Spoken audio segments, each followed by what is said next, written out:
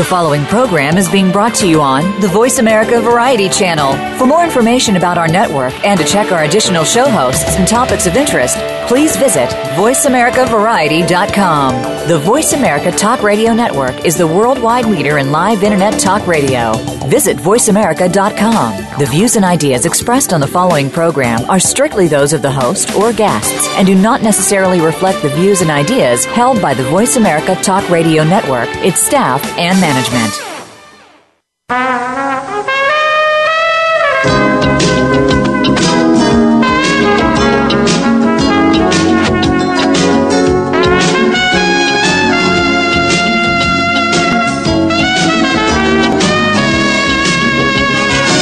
Welcome to PIs Declassified, an inside look at the world of private investigators. Your host is Francie Kaler, a noted private investigator.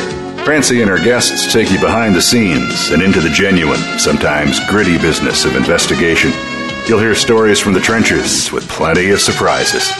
Here's your host, Francie Kaler. Good morning.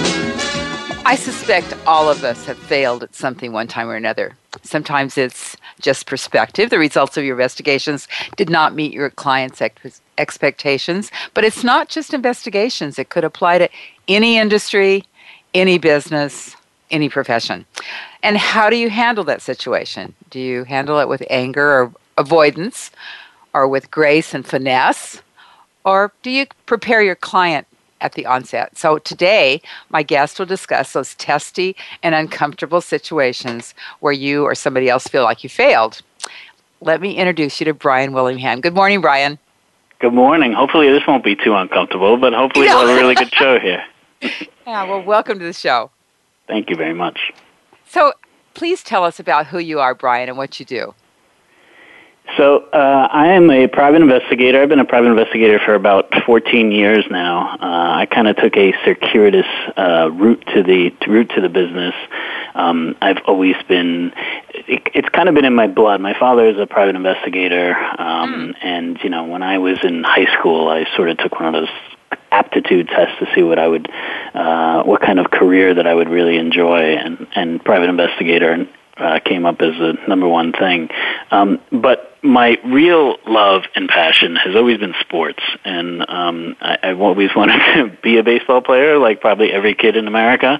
Yeah. And until I realized that I was never going to be good enough to actually play sports, I wanted to be like the general manager of the New York Mets. And then, there you go. So I kind of pursued that for a number of years. I got a degree in business with a focus in sports management, and I worked for Major League Baseball and the New York Giants, and worked for a sports photography business. And then fate led me back to the business. I worked with my father's company for a number of years, and then 5 years ago I went on my own, and here we are today. And who's your father's company, Brian? What's the name of that? It's Griffin Strategies, based in White Plains. They were previously known as Data Source. He's been in the business for, 30 years or so. So he's been around the block. Yeah, and actually there's quite a few sons or daughters of fathers that have been in the business for a while that are coming up like you. Yeah, it's interesting, and this is a whole different topic, but it's a very challenging business to get into. And sometimes you have to know the right people, and I happen to know the right person to get into this business, and here we are today. So yeah, and what do you specialize in? I do a lot of, I do background investigations, really in-depth background investigations for financial type firms, private equity firms, hedge funds. I've been focusing I do locates for people who have long lost relatives and those kind of things. Very difficult, challenging cases that probably not many other people are willing to take. And lately I've been focusing a lot on white collar criminal defense work and other sort of civil work, which is, kind of a booming sort of industry, especially out here on the East Coast, where there seems to be something every day on insider trading and those kind of things. So those have been my three sort of main areas of focus. And I have to tell you that reading your bio, I loved it. You start out with father of 2 amazing kids, husband to an amazing wife, beer lover, less than stellar golfer, sports junkie. It was great. That was cool to read. Thank you very much. So we're going to be we're talking today about how do you handle it when you fail? And you have some very great points about this, and I'll just let you start with that leading. Sure. I mean, failure is something that, we all go through. We go through it in business. We go through it in life. As you mentioned, I have 2 amazing kids, and I have a son who plays baseball, and I always talk about failure with him. I mean, I tell him Babe Ruth. He always talks about Babe Ruth, and I said even Babe Ruth failed, 70% of the time that he got up. So, it's something that you always have to deal with, and nobody really likes to admit it, and nobody really likes to talk about it. But I think, what spurred on this whole conversation was a blog post that I wrote a couple months back when I was talking about a case that I actually failed on. And the general story is that we were retained by a woman who was looking for her father. She didn't know that her father had even existed until a few years ago, and when her estranged mother sort of called her out of the blue and told her. And she had very sort of limited amount of details about who her father was. She knew his first name, the town he was born in Eastern Europe, and his approximate age. Now, this seems at the front, at the onset, that this is one of these impossible cases. But there was a few unique things that she knew. He had a very unique first name, and some certain details that I thought it might be possible. Mm-hmm. So she had spent all this time, in detailing all these notes about all this stuff she found, and then she was stuck, and she called us and asked if we could help. And, one of the things that I preach on my blog and personally is being totally upfront and honest with her. And I knew right from the beginning that this was going to be an extremely tough case. And I told her all the challenges but I thought we could help her out. We laid out a plan and a budget, and that I thought that we might be able to succeed. But at the end of the day, we didn't. We delivered our report to her, laid out everything we did. We communicated her throughout the process, saying, this is what we had done. And ultimately, we didn't. And, of course, it never gives you a good, warm and fuzzy feeling when that happens. Mm-hmm. You don't like to fail. And, people in this particular case, she was spending a lot of money for her to pay for this. And, I didn't feel good about it, but it sort of is what it was. And I couldn't really change it. And the reason why I ultimately wrote the blog post is because we typically send out sort of a form at the end of a case just saying, like, how did we do? Rating on a scale of 1 to 10. And she rated us perfect 10s on everything. And it sort of caught me off guard. And I said to myself, all right, well, we did something right here. We failed, but ultimately we really succeeded.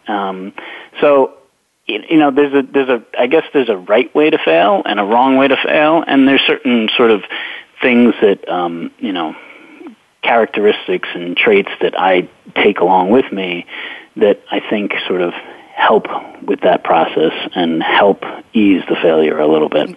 Exactly. And in this case, didn't you say that she had tracked her father to the United States, and even so he had an unusual name even in the United States where you at least thought you had a trail? Exactly, and we knew that he was in the Midwest somewhere. We had a trail in the late 1970s. So what we ended up doing in this particular case is we found all the people that sort of fit the description, the age bracket, and the time period where we were living, and we called every single one of them. And we talked to 20-something different people, asking if they were them. And they weren't. I mean, and, in this particular case, there's all kinds of factors that could have happened. I mean, the details that they have might be wrong. The age might be wrong. There's so many things that could potentially have gone wrong here. But we thought we had a pretty decent plan in place, but ultimately it wasn't successful. And that's always hard. I mean, because I know you, like most of us, take your work very seriously, and you want results. Yep. And you want to come through for that client. Actually, even if they weren't paying you, you'd want to be successsiur. Absolutely. So it's hard. It's ingrained. It's ingrained in your DNA, everybody's DNA. Yeah. Exactly. And especially in this business, we're in a results-driven business. There's really no easy way around it. You're sort of judged by your results, but the results aren't predictable, and there's no guarantees. Depending on the kind of work that you're doing, there's really no guarantee. There's too many variables, and it depending on the types of case you're working on. When I mentioned before, I've been doing some white collar criminal defense work, and and you're fighting an uphill battle. It's the guilty percent rate is around 97%. So it's a tough challenge. So succeeding in one of those cases is kind of like winning the lottery. But you have to do what you can. You got to be honest. You have to be assess your capabilities and be transparent about what you're doing and communicating and handling the expectations of the client. So, Brian, when she first contacted you, Yeah. Tell us about that first contact and how you communicated with her from the beginning. Well, I mean, in all of these cases, I'm trying to extract as much possible information in this particular case, I'm trying to extract as much information as she has about her father. And, I'm trying to pull away the relevant details. Sometimes in cases, people like to tell you what they think and all these stories, but I'm interested in sort of the factual information, not something that they heard through something that they might have gone somewhere. I'm interested in the factual information. So, after gathering all the information and I'm assessing it and I'm saying, all right, what can we do here to possibly help her out? And what would it take to really do that?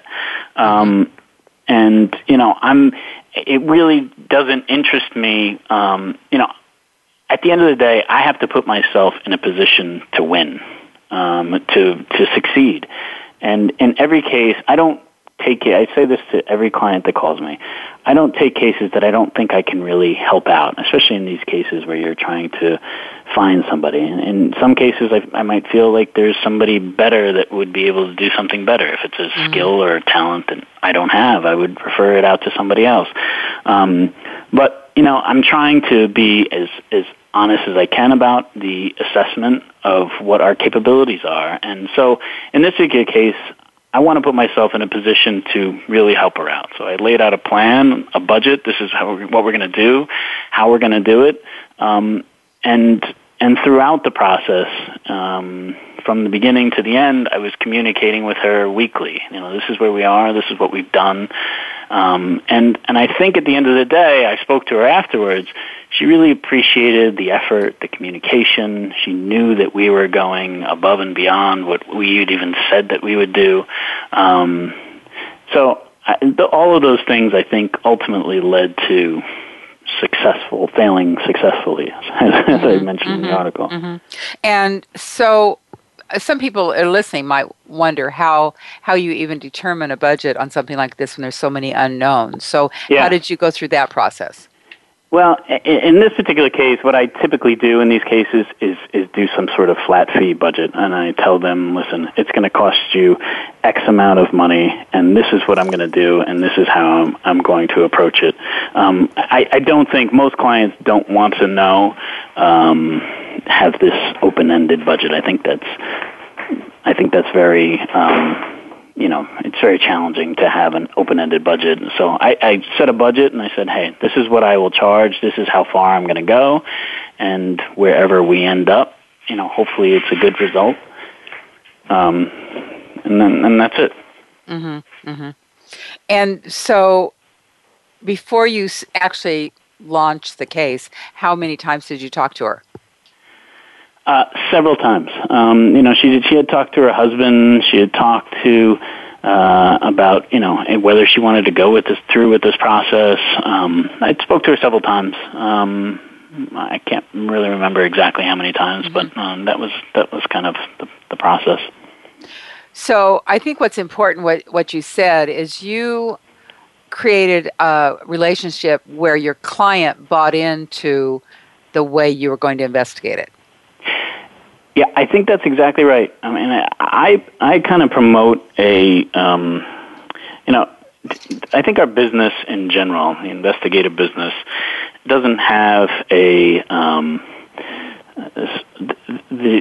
the transparency. I don't think is always there. There's sort of a cloak and dagger part of our business that some people like to highlight. And I don't do that, and I try to completely stay away from it. I'm being transparent about the process. I'm telling her exactly what I'm going to do. I'm not, so I think from a trust point of perspective, I think people really are attracted to that.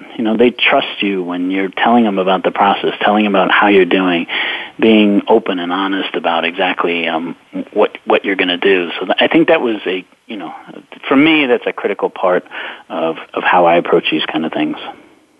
I agree. I think that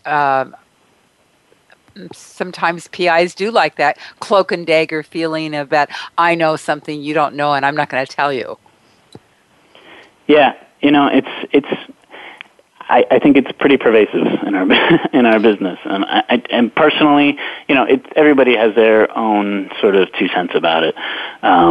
But personally, that's not how I approach it. I don't think it really helps at all. Some clients really like that. Some attorneys really want to hire that person who is the cloak and dagger type person. Everybody has their own way of approaching things, and I just choose not to do that. And it's been successful for me, and not everybody would approach it that way. I think it's a great approach, Brian. I mean, there's no you don't leave any questions, which is the great thing about it, is the client isn't saying, oh, now what is he doing now, and how is he spending my money, and how come I haven't heard from him, and where is he going with this, and all of those questions that create anxiety at the client level. Yeah, and I think ultimately, depending on the type of case you're working on, and especially in a litigation matter, you have to, where the information is coming from is typically really critical. And when you're searching for a person, it doesn't really matter how you found them at the end of the day. But in a litigation matter, it may come up in court. I mean, you may have to testify, and you may have to say, well, where did this information come from? And if it came from some sketchy source, then you might have a problem, and your client might have a problem. So, I think in general, I think an open, honest, transparent process helps breed better relationships with your ultimate client, and a trust level of working with you. That's very good, and we need to. I think each one of us need to examine ourselves really closely for that, because sometimes we just get caught up in the work, and forget maybe to communicate with the person that is really our client. We need to take a break. Brian will be right back after a quick commercial break.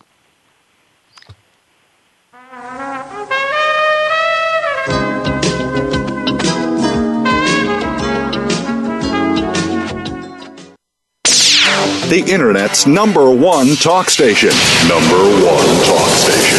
VoiceAmerica.com. IRB Focus, created by IRB Search, brings together the best data in an entirely new system. New features and data, all in a responsive format, gives professional investigators a better tool to close cases. The just-launched Connections Network even gives secure opportunities for collaboration and job referrals. Learn more about IRB Focus at irbsearch.com or call us at 1-800-447-2112 to get started. Need to hire a private investigator? Ask for their professional association affiliations. When an investigator asks Francie Kaler about associations, she says to first join a state trade association. Francie belongs to the California Association of Licensed Investigators, or CALI. It's the largest association of its kind in the world. CALI's main focus is networking, training, and legislative advocacy. If you need a detective in California, contact CALI at cali-pi.org or call 1-800-350 CALI. For a national association, Francie's choice is the National Council of Investigation and Security Services, or NCISS. For over 35 years, the Council's primary mission has been to represent its members before the United States Congress and governmental agencies. Find the Council at nciss.org or call 1-800-445-8408. NCISS and CALI are great places to look for a qualified private investigator. Tell them you heard it from Francie on PIs Declassified. Talk, talk, talk. That's all we do is talk. If you'd like to talk, call us toll-free right now at 1-866-472-5787. 1-866-472-5787. That's it. VoiceAmerica.com.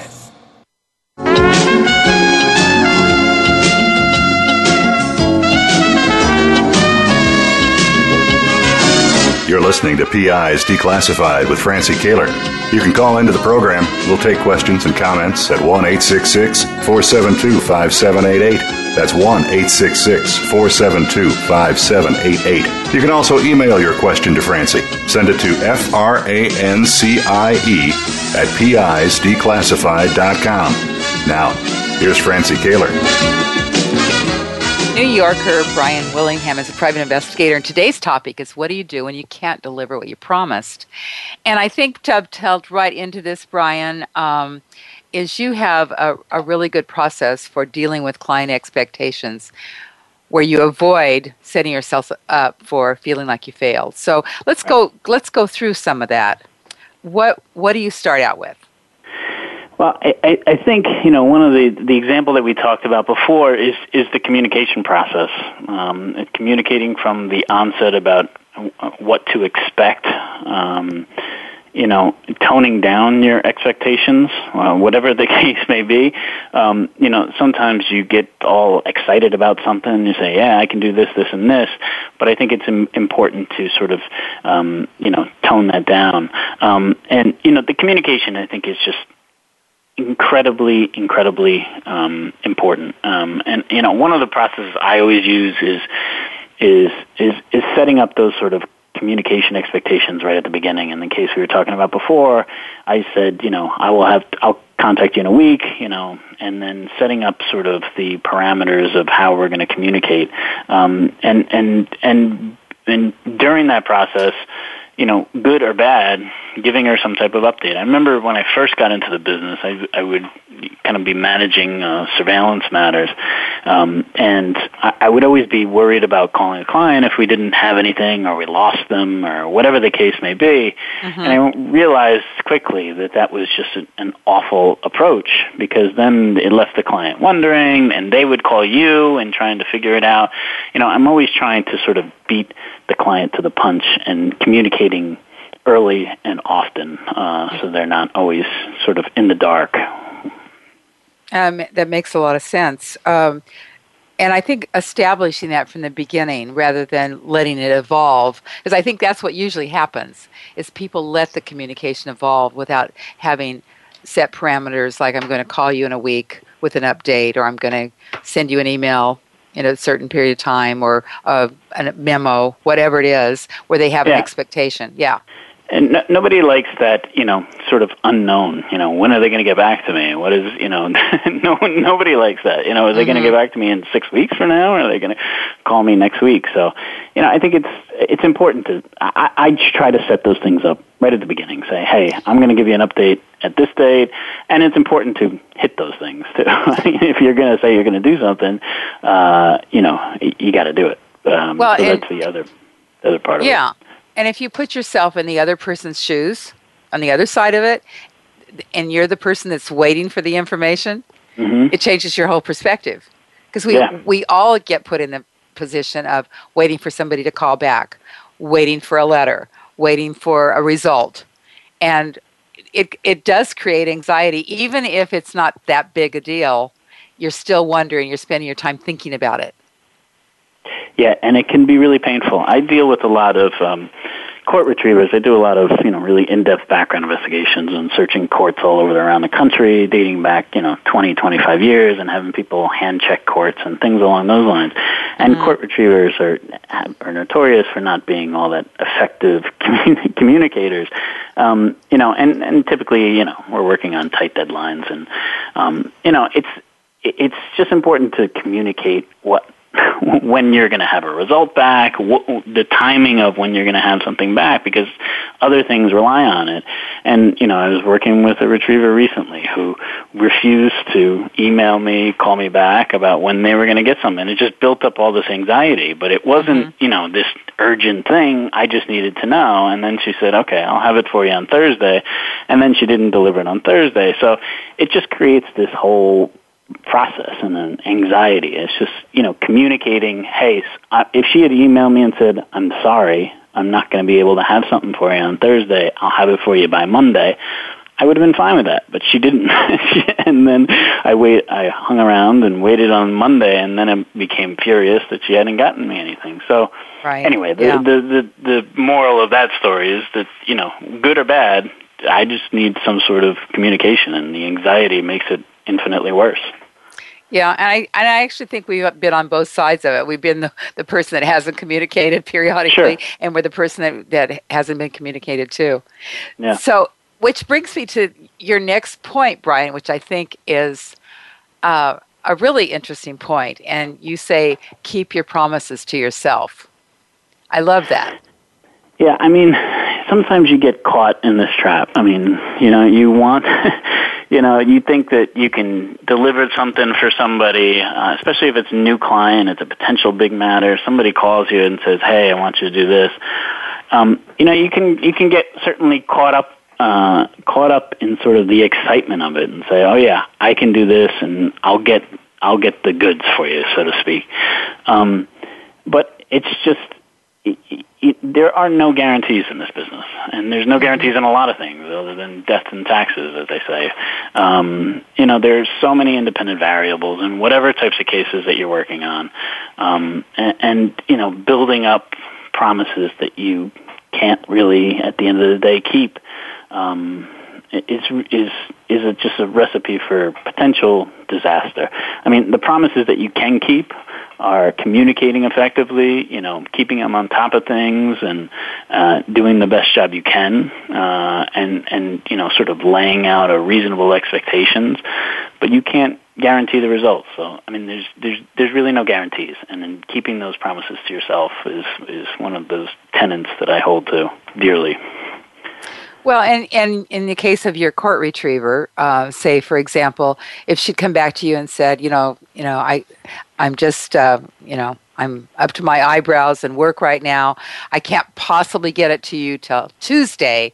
And then by some wild imagination, she got it to you by Monday anyway. Right. You would have been ecstatic. Yeah. I think, I think it's a general saying, under promise and over deliver. And I think that's a really critical thing, and not trying overwhelming yourself by saying, I'll get you something tomorrow, and you really can't. Trying to be reasonable about it. And people are usually reasonable back, and it's really just a matter of that expectation. If you say you're going to do something, deliver on it, or deliver early, over-deliver, whatever the case is, and I think that can go a long way. Now, how does that work? Say you have a client that says, Brian, I absolutely have to have this by tomorrow. Mm-hmm. What do you do with that? And you know that it's probably not going to happen. It's a great question. If somebody called me today and said, I absolutely need to have something tomorrow, I would just be as upfront and honest as I possibly can. I will do everything in my power to get it done, but realize that, there may be things out of my control that can't get it done. I think it's just a matter of being open and honest and transparent about it, and people usually accept it. And if it's that urgent of a matter, or if it's that important that it needed to be done tomorrow, and that I didn't feel like I could do it, I would tell them to go to somebody else. I mean, you can only do what you can do, and there's no sense in making a promise that you can't keep, because then you look bad and everybody looks bad. So there's really no sense in that for me. Well, and what happens? I think I probably know what you're going to say here. What happens when you say, "Well, I'm not going to be able to do it. Let me refer you to somebody that can." And what do they say to you usually? People are people have a lot of respect for it. I mean, I think about it in my own personal situations. Is people have a lot of respect. I mean, if I feel like I can't do something, or there's somebody better fit to do it, people respect that. I respect it. Being it's that honesty. I keep saying the same words over and over again, but it's that honesty, and it resonates with people. Because it develops a sense of trust.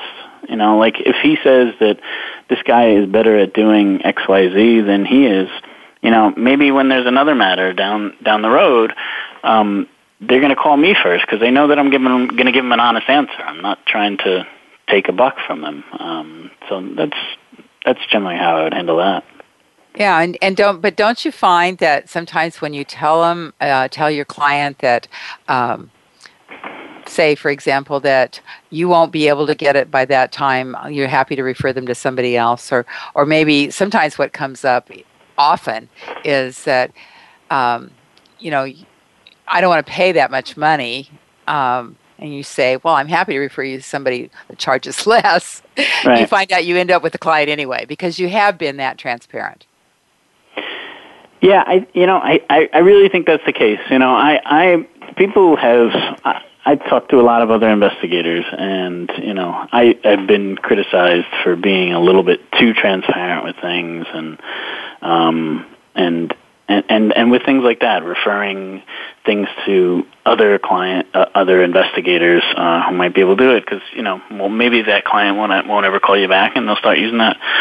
I have enough confidence in my ability to do a good job. I have enough confidence that that I'm going to get other cases like that, and I have enough confidence that if these situations arise in the future, these things will come back to you. If I refer something to somebody, then maybe somebody will refer something back to me.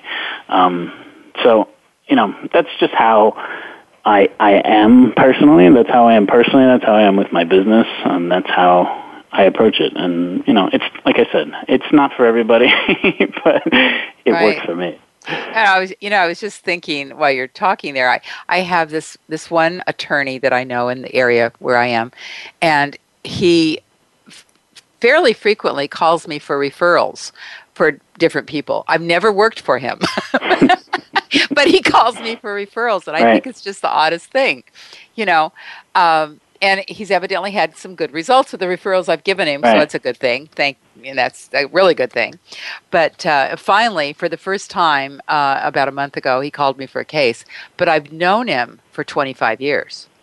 Right. It's so strange. It's an interesting thing. I think one of the values that obviously you bring and that I try to bring is being a good resource. So I'm not just like an investigator who's trying to hoard all the work, but I'm trying to be a resource of information for people and a resource of saying, hey, I know a lot about this stuff. I don't know everything, but if I think that so-and-so might be better at handling this, or this is the route that I think that you should take, I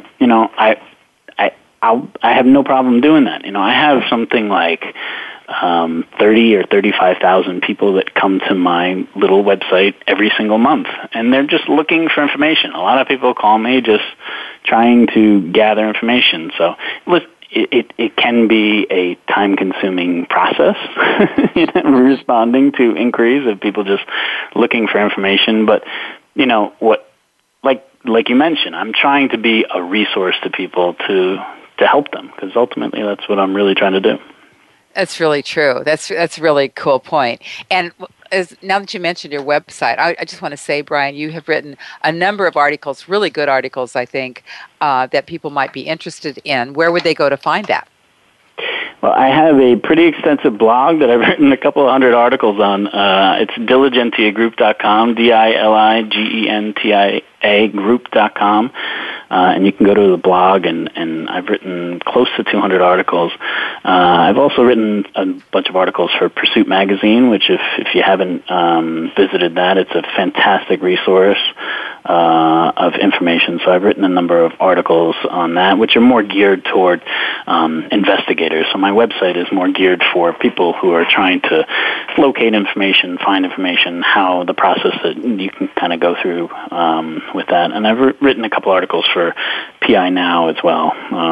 So those are the three main places where I've you can find some of my stuff. Yeah, and so how would people get Pursuit Magazine? Pursuit Magazine is an online magazine. It was taken over by Hal Humphreys a couple of years ago, and he's really turned it into this absolutely phenomenal resource for investigators. It's Pursuit Magazine. It's PURSUIT. I think it's mag.com. PursuitMag.com. Oh, okay. So that's the best place to get that. Yeah, and that's for anybody, but PI Now would just be for private investigators and people that do similar businesses. Yeah, it's a source for identifying investigators around the country, and they also have a really pretty good collection of articles and sources for how to find an investigator and how to approach it and that kind of stuff. So they're both very, very good resources for both private investigators and people who are interested in looking for private investigators.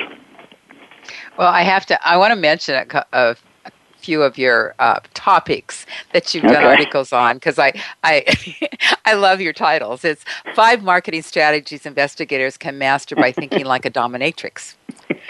That's a good one. How did I know you were going to bring that one up? A slave to the billable hour. 81 ways attorneys can summon their inner Sherlock Holmes. These are just great titles that just draw you in. You have to read them. Well, I appreciate that. I became a freelance evangelist for private investigators. I put a lot of hard work and effort went into not only drafting the articles, but coming up with a catchy title that people might actually want to check on. It's funny. I was never a good writer growing up, and it probably wasn't. It was one of my worst subjects. But I did have it in my blood. My grandfather was a writer, and he actually co-wrote the screenplay for The Graduate. So he wrote several books. So it's kind of in my blood. So I think he passed away a number of years ago, but he would probably be proud that I've actually caught on to the whole writing thing. Well, that is so cool, and you are a very interesting writer. It's very entertaining. You get your point across in a very entertaining way. I love it. Well, great. I appreciate it. Cool. And really appreciate it. Yeah, and plus they're good points. That's the most. It's not just entertaining. They have meaning. Like 5 things a lawyer never wants to hear from a private investigator. I mean, it's we need to hear that. I mean, it's things that we kind of one of the things that when I first started in this business, I was trying to be a little bit different than everybody else, and there really wasn't a whole lot of investigators who were writing sort of interesting or entertaining blogs. So, when I started, I just started sort of writing, and I probably at the beginning, I probably wasn't all that good at it. And if I look at some of the old articles or blog posts that, I would kind of cringe. But over time, it's just thinking about stuff and applying, what I'm doing on a daily basis and writing about it. I'm not... These are things that I do on a daily basis. I'm looking for airplanes. I'm trying to find military records from 50 years ago. And I'm trying to market my business like a dominatrix. I was working on that whole case. Brian, I got to interrupt. Hang on to that thought, will you? Because we have to take a break. I'm getting a notice. But hang on to that thought. We'll be right back.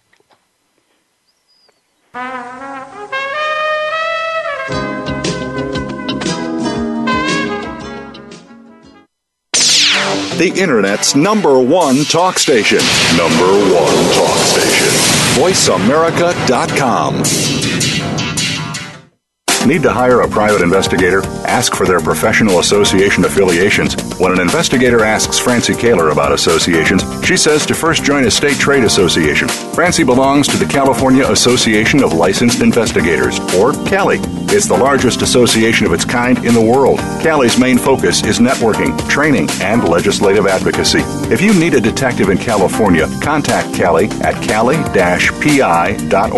or call 1-800-350-CALI. For a national association, Francie's choice is the National Council of Investigation and Security Services, or NCISS. For over 35 years, the Council's primary mission has been to represent its members before the United States Congress and governmental agencies. Find the Council at nciss.org or call 1-800-445-8408. NCISS and CALI are great places to look for a qualified private investigator. Tell them you heard it from Francie on PIs Declassified.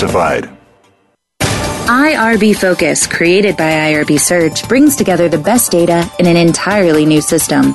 New features and data, all in a responsive format, gives professional investigators a better tool to close cases. The just-launched Connections Network even gives secure opportunities for collaboration and job referrals. Learn more about IRB Focus at irbsearch.com or call us at 1-800-447-2112 to get started. Talk, talk, talk. That's all we do is talk. If you'd like to talk, call us toll-free right now at 1-866-472-5787. 1-866-472-5787. That's it. VoiceAmerica.com.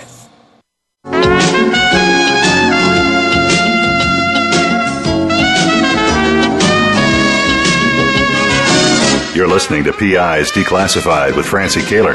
You can call into the program. We'll take questions and comments at 1-866-472-5788. That's 1-866-472-5788. You can also email your question to Francie. Send it to francie@pisdeclassified.com. Now, here's Francie Kaler. Delighted today to have Brian Willingham, private investigator. Brian, I cut you off right as you were talking about thinking like a dominatrix, so we've got to go forward with Great timing for that break. Well, so tell us how you do that. I think this deserves a little backstory. Well, a couple of things. One is, like I mentioned, I like to write. I write quite a bit. And one of the things that I do is try to sort of mix the things that I do or my hobbies or the things that I really enjoy with my profession, because I think there's always a lot of transferable skills. There's a lot of things that you can learn from your daily life and apply it to your business. I write about, I like to cook. I write about being a chef and being baseball and what kids can teach you about the business. And so this is not one of my hobbies, but I happen to be working on a case, doing some research on a dominatrix. And essentially the story is I was trying to identify the nickname. We had a nickname of a dominatrix, and we were trying to identify who she was. And I ultimately did. And as I was going through it, there was this whole little world that I really didn't know existed, other than sort of what you see on TV, and it was fascinating. But as I'm going through this whole case, my wheels are sort of spinning in my head about, how our worlds can be alike. And as much as you may think that's absolutely crazy, one of the things that dominatrixes do is they make friends with their competitors. And, I think that was always one of the things that I've tried to do in my profession. Is it's critical to have a bunch of investigators that you know who to call on, that are great at their profession, who have skill sets that you don't have. So that was one of the lessons that I learned from it. Being a trusted source, which is one of the things that we talked about before. Being a resource for other people.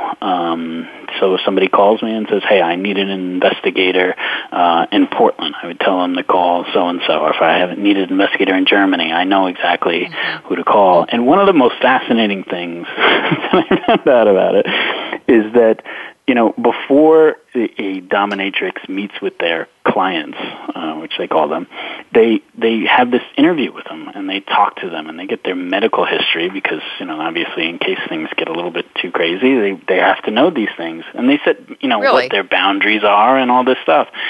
And I was flabbergasted. I was like, this is not what you think of when you see it, or the movies have depicted it. It's all about the sort of dominatrix part of it. But this is exactly what we were talking about, is that interview up front and setting boundaries and managing expectations and setting the tone sort of early. Like the dominatrix will say, I won't do this. If you want to do this, then go to somebody else kind of thing. So, those are the things.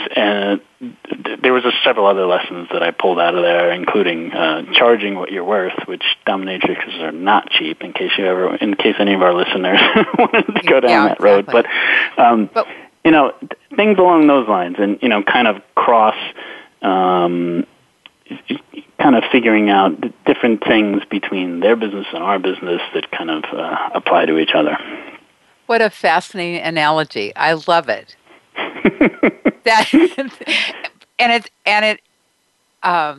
It does give you all sorts of mental images when you're talking about it. However, I can see definitely you need to. Never thought about the medical part of it. Yeah, no, you don't think about these things until you really start getting, and it really had me going. And it's interesting because as I was getting into it, one of the things about the dominatrix world is there's this secrecy and mystery behind it, which is very similar to our business, So, and how they approached it.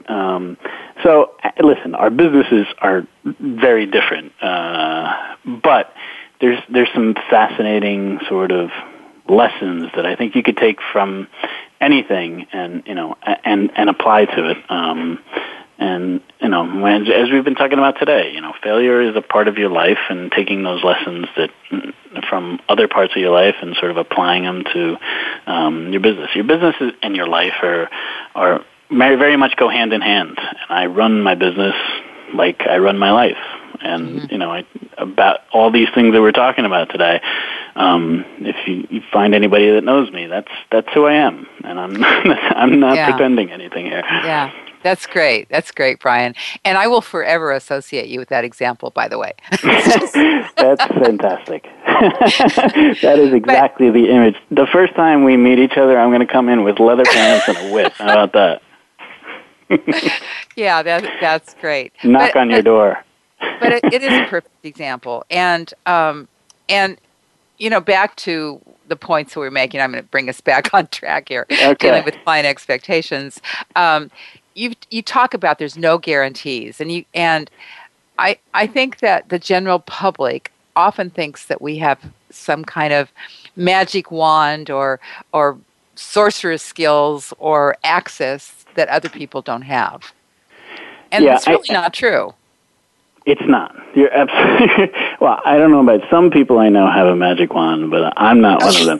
No, but you're absolutely right. And I think that has always been one of the biggest challenges with managing expectations, especially with the general public. You find it less with attorneys because they've tend to have known people and used people, but even attorneys can sort of have these images. But you're absolutely right. I mean, years of movies and television, and there's just these general misconceptions about the work that we do and what we're capable of. I get calls and emails nearly every day asking me for some insane thing that just does not exist, and I can't think of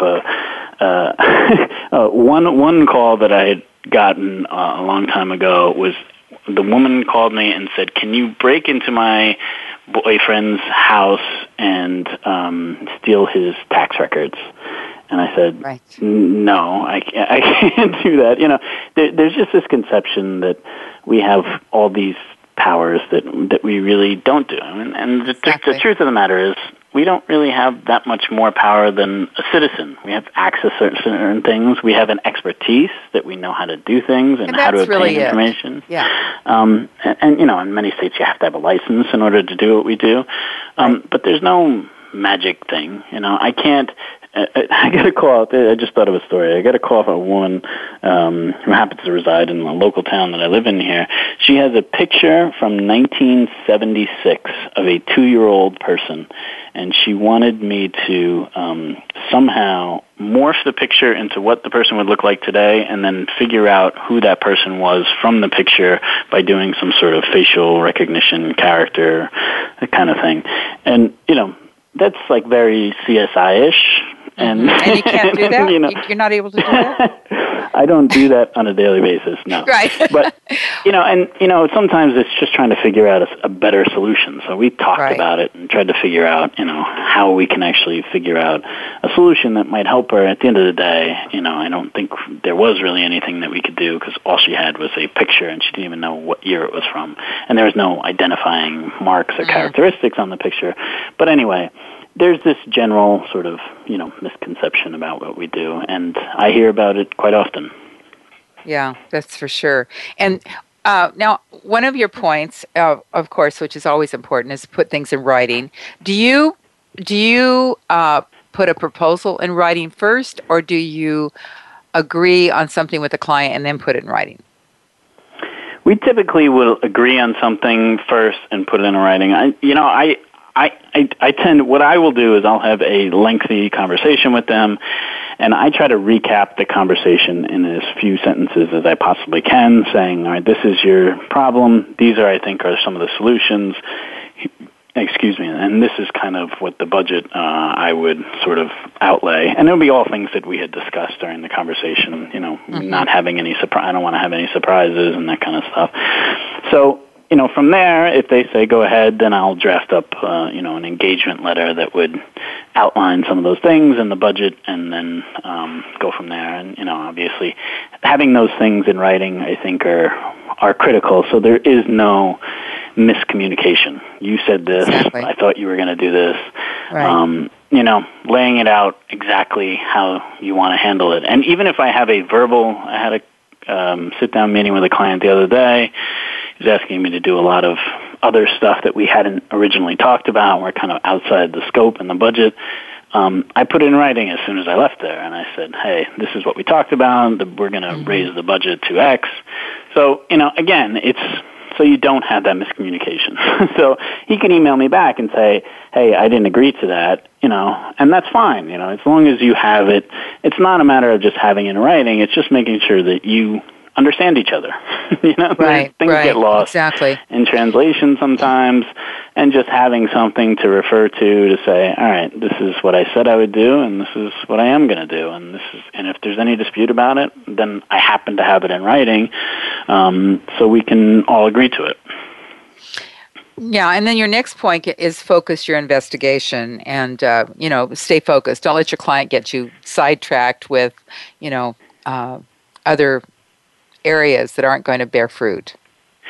Yeah, I think that happens quite a bit. I mean, you tend to come up with a game plan, and if that game plan, may not be working right at the beginning, your client wants to change everything. And I think it's critical in cases, especially when you're working on big, larger, more complex cases, is doing things sort of in stages and brackets and trying to, sort of not necessarily checking off the box, but, staying focused on what your original plan was. Things change. Things always change, but you want to kind of at least bear out the fruit of what you've been doing. This one particular case, I'm working for a retail firm who's one of their competitors is allegedly stealing things from them. So we were contacting the company and trying to elicit some information out of them.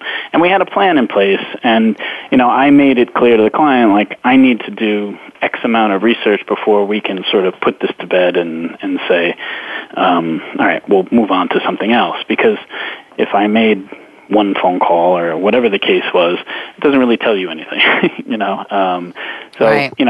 Working in those stages, I think sort of helps manage the expectations a little bit better as well. Exactly, and actually communicating if the client is changing the focus, addressing this, you're this is changing now. This is what we were going to do. This is what you're budgeted for. Now the focus is changing. We need to talk about that. Yeah, because it changes everything. I mean, if you're changing your focus, it sort of changes the budget. It changes what you can and can't do within those parameters, and and communicating what that is going to do and what that's going to change, I think is important. Things change. Things always change, but it's having that communication throughout the process that sort of helps the matter. And then at the end, I think that's where we started when we started the show, about you giving your client an honest assessment about finding her father. Give an honest assessment on what you did, maybe a summary of what you did, where it went, and even though maybe you didn't come up with the results your client wanted. Yeah, I mean, I think it's critical. It's presenting them with something at the end. You can talk about all this stuff, and you have to spend time and effort in writing a report, and nobody ever really likes doing that. It's not the most fun part of your job. But I think writing it out sort of helps in a number of ways. You're kind of, and justifying is the wrong word, but you're kind of justifying what you did and the approach you took, and how you went about it, and the thought process that you went behind it. And it makes you think critically about what you did, and it also gives you a chance to sort of step back and say, okay, is there anything I could have done better? Is there anything I did wrong? Sort of assessing in the whole manner. And then the client at the end of the day has something in front of them that says, listen, they went through all this and they couldn't come up with it. And here are some suggestions if we wanted to go forward, X, Y, and Z, that we could do this, and this. I think in general, it's well appreciated.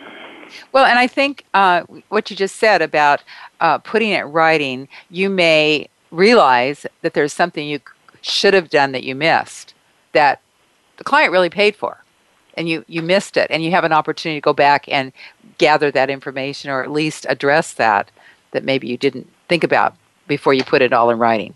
Absolutely. I think, I say this all the time to people, anybody that will listen, but writing things down, writing about what I do, writing a report, it helps you to kind of take a step back and think about it critically. Think about how the client is ultimately going to see this, and it makes you think about things. It makes you think critically about it. I hadn't thought of this before, Brian, but it seems like it takes your ego out of the situation, and when you see it in black and white. Yeah, absolutely. And you start thinking like the other side. You start thinking about the person who's ultimately receiving this. Would I be happy with this? Do you feel like they could have done a better job? Is there something that's obvious here, that like an obvious follow-up question or an obvious thing that should have been followed up? It totally takes your ego out of it. You got to check your ego at the door when you're doing this. So. Yeah, because sometimes you just, when you're in the middle of the battle, you may not think about that one thing that you think about when you sit back and actually analyze it. You're absolutely right. I think I talk about that quite a bit. When you're sort of knee-deep in things, it's hard to see the forest through the trees, so it really makes you take that step back, and I think it's absolutely critical. Brian, these are all really good points. Thank you so much for being here today. We're at the end of our hour, if you can believe that. We could talk forever. But it's been, I think, really instructive. I really appreciate the time you've taken. And please go read Brian's articles on Diligentia.com. Am I getting that right? You got it. Okay. Can you spell that again for us? Diligentia group.com. Okay, great. All right. Listeners, tune in again next week as we declassify more real stories from real investigators like Brian Willingham. It's PI's Declassified. I'm Francie Koehler. Thanks so much for listening. You've been listening to PI's Declassified with your host, Francie Koehler. Tune in every Thursday at noon Eastern Time. That's 9 a.m. for you West Coast listeners. PIs Declassified explores stories of deceit, mystery, and detectives unraveling the truth. Every Thursday at noon Eastern, 9 a.m. Pacific Time here on the Voice America Variety Channel.